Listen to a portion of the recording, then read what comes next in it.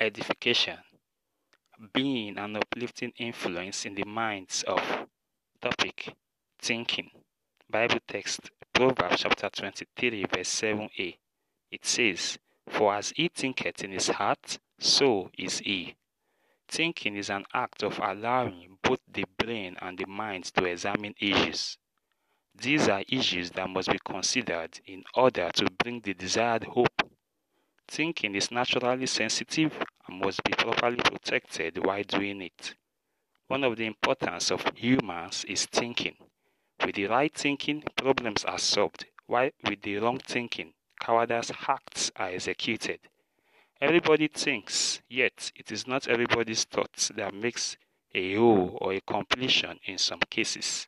For this reason, disagreements come firstly before an agreement is reached over a discussion among people. Thinking can be dangerous if not properly handled. This is simply because it has to do with a sense of reasoning. No one would like to cause a damage to his or her brain due to thinking or overthinking about an issue, irrespective of how important such an issue might greatly be affecting such a person. For this reason, in order to avoid the abuse of one's thinking, there is really a need to make one's thinking a precise thinking.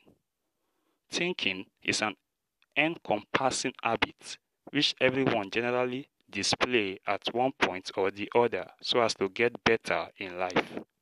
Your thought is your power. It has to be proven to be convincing enough to attract the right audience needed to edify. To be thoughtful is to be time conscious. This is simply because time will always be while being engaged doing resourceful things, but only be abused by idleness. For this cause, time flies.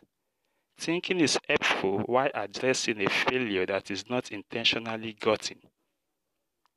Thinking leads to wishes. Wishes means having desire for something. To have wishes for some value of achievement is not reckoned with or well enough when there are no actions to bring one's wishes to pass. In other words, wishes had without their achievement or evidence has no worth yet until the accomplishment spread abroad for all to perceive. So, every wish had is like a raw material which needs to be further processed or changed entirely into its finished goods or accomplishments for human consumptions or uses. There is no good wish had that is useless. This is simply because every wish had is potential in nature and has every ability to bring the influences to actualization for the rightful uses by the people. So, keep the wishes alive and never stop wishing, provided that there is the assurance to making every wish had come to pass. Edification, being an uplifting influence in the minds of. Topic, freedom from bondage. Bible text, Ezra chapter 9 verse 9.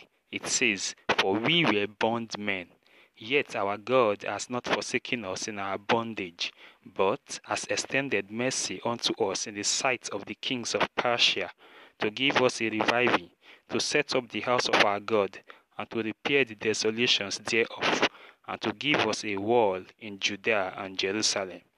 Freedom from bondage may be described as an impunity over one's actions. There is a readiness of an attendant result to every action that a person takes in life.